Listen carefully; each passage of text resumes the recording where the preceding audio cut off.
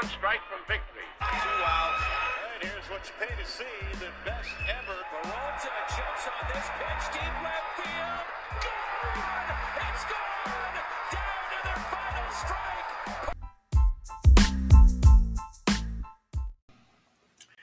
What's going on, Birdland? Steven here for the Final Strike podcast, brought to you by the Baltimore Battery. Episode 15 is underway. Pretty good start off to everything. 15 episodes in, I think we're getting the hang of this, and I think we're moving right along, especially with the positive season that the Orioles are having. It definitely makes things so much more fun. We're going to kick episode off today by talking about Jordan Westburg. Jordan Westburg, of course, as everybody knows, got the call and was added up to the 40-man roster a couple days ago. Jose Godoy was DFA, cleared waivers, and accepted his assignment to Norfolk. Joey Ortiz was sent back down, and Westburg was added to the 40-man roster. Exciting, definitely exciting, especially since if anybody followed Westburg through the minor leagues, everybody knows that him and Gunnar Henderson actually moved up together until AAA, and then Gunnar Henderson made it up to the majors last year and has basically been a fixture there since. So Westburg has 630 at-bats in AAA. Altogether, 1,429 plate appearances through the minor leagues, 714 plate appearances in Norfolk. Great start. Had a lot of firsts in the first game, received his first walk. He got his first run, first RBI, of course, the first hit. Had his beautiful web gem. I don't know if anybody got to see it. Most of us stuck around through the rain to see it. And if you didn't see it, it was a nice play, running behind second base towards center field, scooped it up, and in the same motion of scooping the ball, flipped it over to Jorge Mateo, who was on shortstop waiting, or on the bag waiting from the shortstop position. They did not turn the double play, but it was so fluid, you'd think that they'd been teammates for years. That's how well this worked out to start. So second night, of course, he had his first multi-hit game. He's had 2 walks.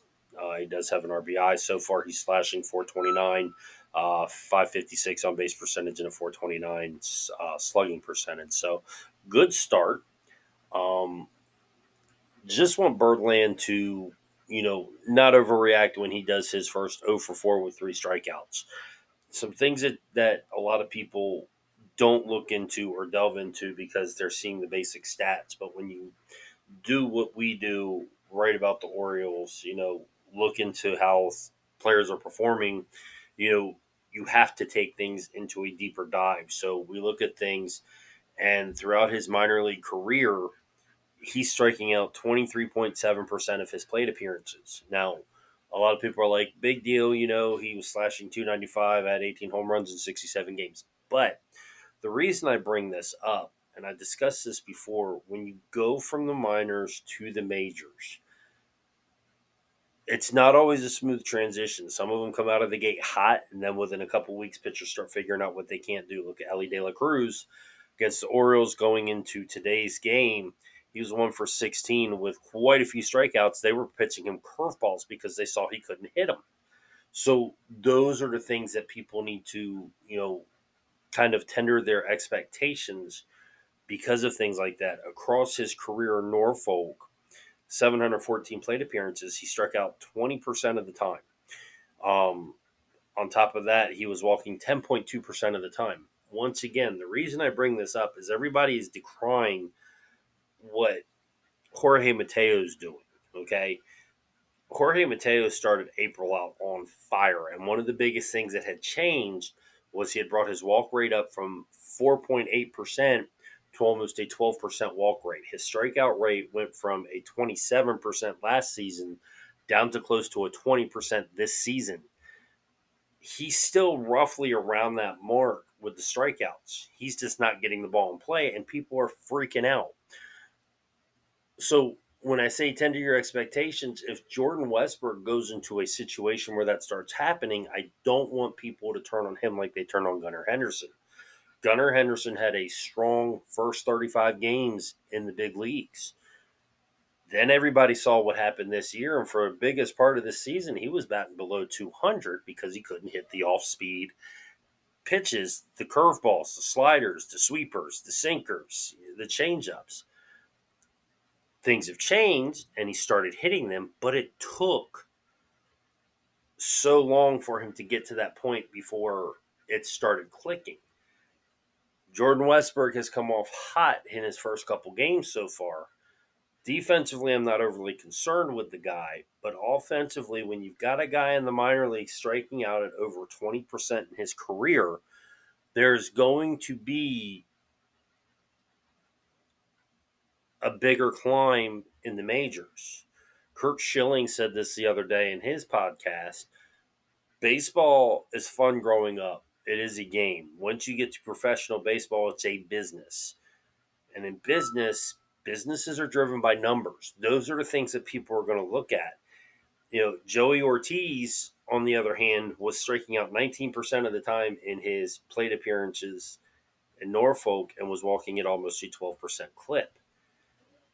Those are the things that I'm talking about. And yet, Joey Ortiz came off, started off strong, and then things kind of fizzled out. Then he all of a sudden wasn't getting the playing time. It's a possibility this happens with Jordan Westburg. Yes, Mateo's not performing up to where everybody wants, but the guy's glove is phenomenal. Adam Frazier, I think people need to temper their expectations, what they're going and complaining about, because they're raving about Adley Rutschman. They're starting to get better with Gunnar Henderson, and yet when you look at the statistics, Adam Frazier is right there in RBIs with both of those players. And that's a guy who's not even playing as much as those two players are. So he might, yes, his OPS is under 700. I understand that. But the guy gives you strong defense. He's come up with some very clutch hits. He's not striking out as much as people think he is. The other day when I looked, he had something like 37 strikeouts across 63 games. And then on top of that, he had walked 26 times. So there is a good plate disciplinarian there in Adam Frazier, like what Gunnar Henderson was doing when he was batting 194, but yet he was still getting on base at a 33% clip because of the walks. So sometimes your expectations have to be tempered until you look in further than what the basics are showing. Baseball is not what it used to be, where you can flip over the back of a baseball card, and because a guy's batting 269 is considered a decent hitter. I was watching a video of Ryan Ripken the other day, and he was talking, one of the things that I've always discussed, with some friends and everything is in baseball, if you hit 3 out of every 10 pitches, you're considered a good ball player. But when you think about it in reality, if you get 3 out of 10 on a test, that's a failing grade. So we're praising failure. Greg Maddux against Tony Gwynn succeeded in 70% of his attempts when facing Tony Gwynn. Tony Gwynn batted just over 300 against him. But Greg Maddux succeeded 70% of the time. But yet Tony Gwynn has looked like the better of the two because of what Tony Gwynn did in his career or had done in his career. So I just want people in Birdland to understand there will be a period of time where Jordan Westburg goes on an 0 for 20 slump and strikes out 12 times. I saw on Twitter today somebody posting something about Adley Rutschman, who's in the middle of a slump, and they're like, is it cause for concern, or is it just a blip? With Adley Rutschman, I guarantee it's more of a blip. There will be ups and downs throughout baseball that you will see players exceed and players not exceed expectations. You will see them go into horrible slumps, even the best of them. Mike Trout's gone into bad slumps. Ohtani has gone into bad slumps. Players that we revered go into slumps. And those are the things that I want people to understand. A guy who strikes out 23% of the time in his minor league career compared to walking just 11% of the time, you've got to be ready to get those expectations tempered, because when he starts hitting 230 and 240, Are you going to give up on the guy because all of a sudden he's not what the new shiny toy? That leads me into the next category of with Colton Cowser. Everybody's, well, Colton Cowser needs to be up if Jordan Westburg's up. No, that's not necessarily how it works. Everybody is on the get rid of Ryan McKenna train. Yes, Ryan McKenna has an option. But you have Cedric Mullins, who's one of the best center fielders in the game, arguably top 5 center fielders in the game, defensively, offensively. He's a spark plug to the lineup. He leads off for our team and creates opportunities. Austin Hayes is having a career year. He's leading the AL in batting. And then you have Anthony Santander, who currently coming into tonight's game, had homered in 5 of the last 7 games he's played. And yeah, he's streaky, but he's batting .270. He's got 14 home runs leading the team in batting. Then on top of that, you get Aaron Hicks, who has played very, very well, since he's come over to the Orioles. He's batting over 300 since he's come to the Orioles. How do you take a guy who you're playing the veteran minimum when the Yankees are paying the other $10 million of a salary this year and say, no, all of a sudden we want you as our 5th outfielder because Colton Cowser deserves playing time? Colton Cowser has not even played 100 games in AAA. Okay? We've got to temper those excitement that we got to get these ball players up just because we want to see them in the majors. The rotation we have with Hayes, Mullins, Santander, Hicks is what we need. And then on top of that, you have Ryan O'Hearn, who, when Ryan Mountcastle comes back, is going to see time in the outfield. Adam Frazier is going to see time in the outfield when you have Westburg and Gunnar Henderson and Mateo all playing in the infield, And then if you have Santander playing first base, you're going to have Mounty or Ryan O'Hearn DHing. So, you put yourself back in a situation where Kyle Stowers was playing once every 4 games, if that, and not getting the opportunity to improve or succeed. At this time, the best thing for Colton Cowser is to get the opportunity to play every day instead of sitting on a bench and not playing once but every couple days or 4 days or 5 days or things like that. I just want people to stop overanalyzing. Mike Elias has done a phenomenal job with what he's done, what he's built. We've won 49 games. We're going into the All-Star break, in great position that we have the opportunity. If need be, we can make moves. Everybody's crying starting pitching. John Means is throwing off flat ground now again, so he's back on track. We get John Means back in August. Mind you, the trade deadline's August 1st. If we can get John Means back towards the end of August into September for a pennant run, insert him into our 5th starting role right now, because our 5th starting role is in flux. I mean, between Grayson Rodriguez, Cole Irvin, it's really not been too successful. So we've got to look at things that way, that we don't have to make a move. And in this particular instance, unless this move is going to make sure we're going to the World Series, we don't really need to unload talent. I'd like to see what we've got here, mesh together this year, and then next year, us take that next step. We shouldn't have to be forced to make a move just to make a move because Birdland says, well, we're this far. We're in the middle of a pennant race. We need to do this. Sometimes you have to let the plan, the blueprints unfold and be built the way they're built. We have a strong team right now. And every day on Facebook, on Twitter, I'm seeing about ways to blow the team up. And I don't get it. We finally have consistency coming from players. We're winning games, we're winning series, and yet people want to blow up the team. So we finally got what we all wanted, and now everybody wants to dissect it. And I don't understand it. And which leads me into the next thing. The new MLB pipeline rankings came out. Once again, Orioles top farm system, and it's headlined by the new number one overall pick, Jackson Holliday. And we knew it was a matter of time before that happened. So Jackson Holliday is now the number one overall pick, which means for 3 straight years, Adley Rutschman, Gunnar Henderson, and now Jackson Holliday, not number one pick, number one prospect overall. On top of that, the Orioles have 7 players in the top 80. So out of the top pipeline 100, we have 7 players in the top 80. Of Colton Cowser, of course, coming in at number 15. Me personally thinks he should slot in higher. I'd put him in the top 10, but I don't make this list. Jordan Westburg, who just recently got promoted, number 34. Heston Kjerstad, who just recently got promoted to AAA, is number 40. Joey Ortiz, who's had his taste in the majors, back down in AAA right now, he's number 67. Connor Norby, who I'm yet to hear people discuss him, and he's actually predominantly a second baseman. He's number 71.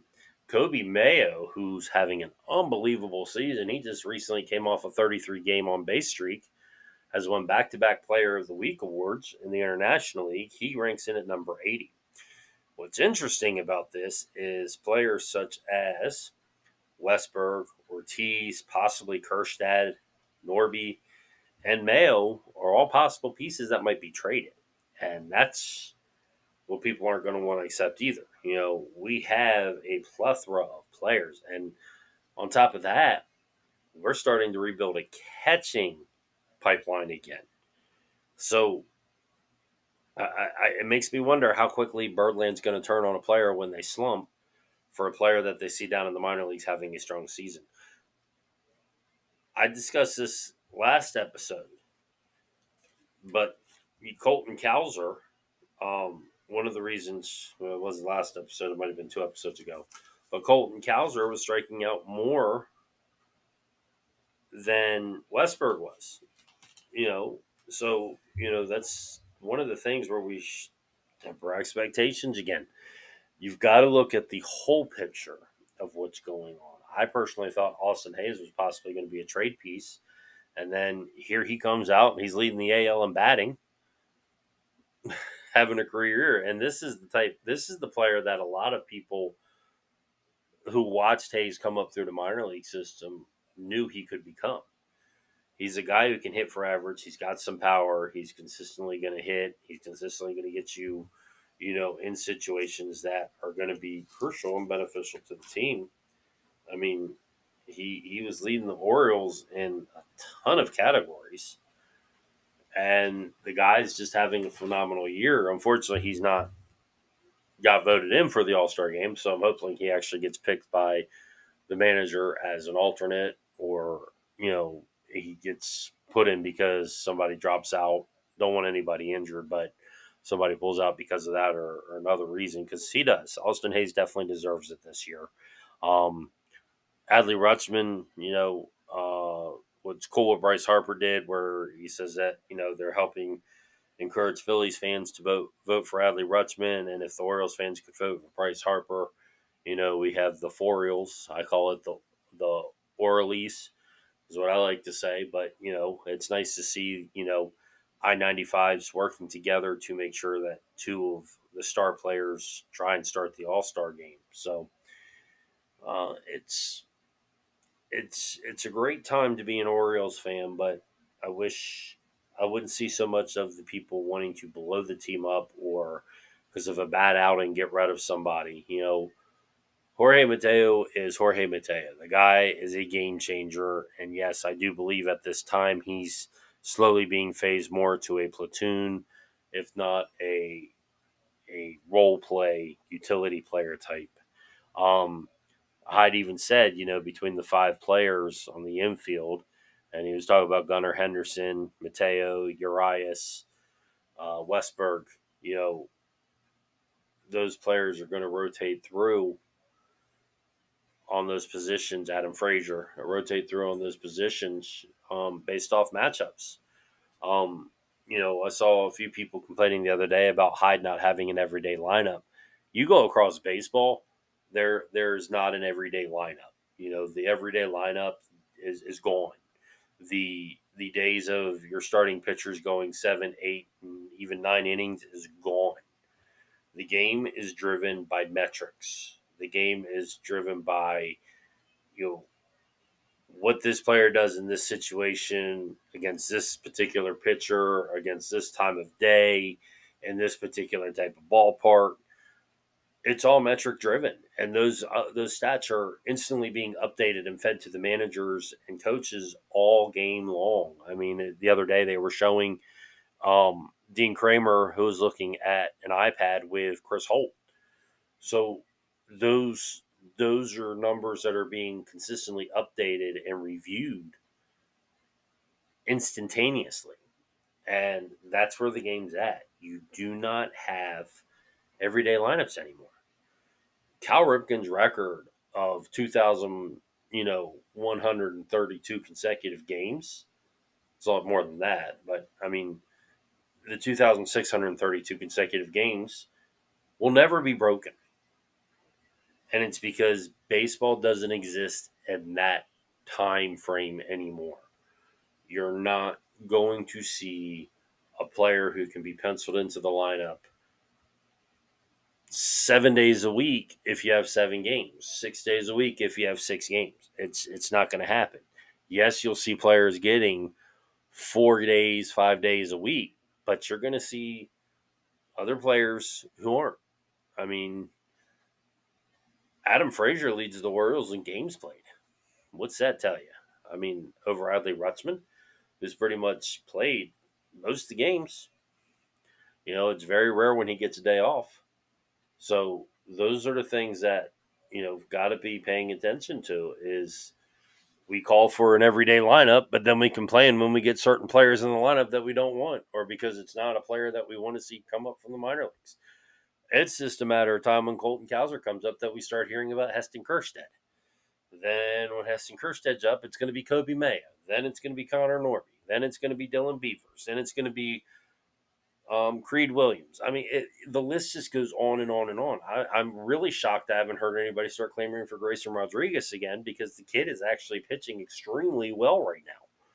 So I don't understand. Everybody's talking about we need bullpen help, and yet when you look down in the minor leagues, we have plenty of arms available throughout the league. I keep waiting for Nick Vespi to get the call. He's a lefty with options. And, with Sionel Perez struggling, Vespi's a perfect player to bring up. Joey Crable's actually having a pretty decent season for AAA, and he helped us out pretty much last year. He's another arm that could be brought up. These guys aren't on the 40-man roster, so you don't hear people discussing them anymore. Noah Denowire, he actually was waived off the 40-man roster to go in Norfolk, and he's our 27th ranked prospect right now. So, we have players down in the minors that could accommodate and play in the bullpen for us if need be. I know people are frustrated bringing in Bruce Zimmerman and then bringing up, we had Spencer Watkins at one point. Then we actually had Cole Irvin before we brought him back as the fifth starter. We need to let things play out and see where they lead instead of saying blow the team up or get rid of this person or this person. I've seen posts the last couple of days on Twitter and on Facebook talking about these are players we should target at the trade deadline. Why? We finally have a team that's come together, and now we want to get rid of the team. Somebody explain to me why. Explain to me what's going on that Birdland finally has a team that's built the right way, has a pipeline of talent all the way down to the Florida Golf Coast League, and we still want to blow the team up and get rid of our prospects and do what Dan Duchette did from 2012 to 2016, where by the time everybody was past it, we had nobody to bring up in our system. We were running with plan C and D free agents to fill holes. And that's why it took Mike Elias the time frame it took to get to where we are. And now for 3 consecutive years, we've had the top prospect farm system in the majors.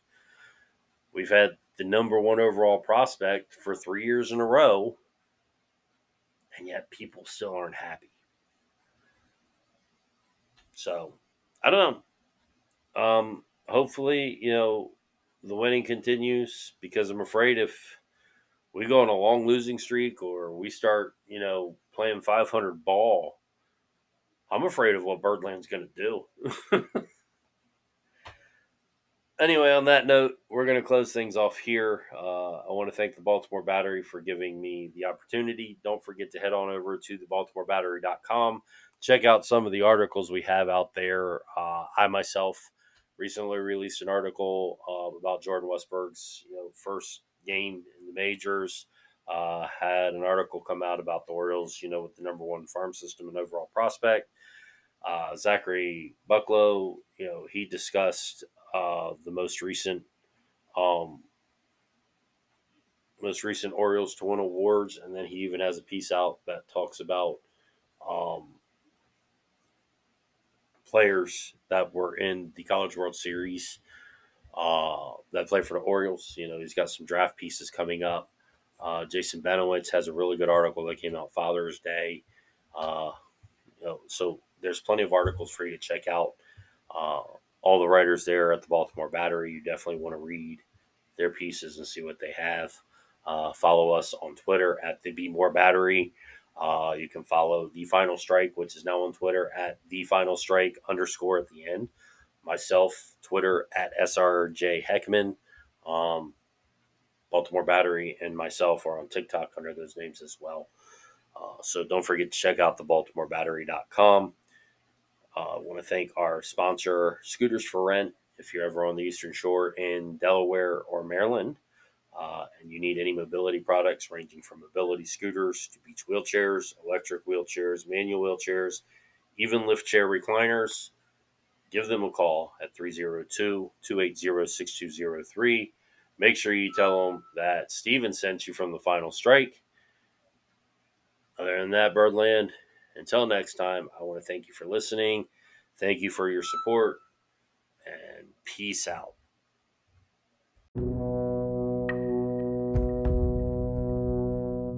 Spawn is one strike from victory. 2 outs.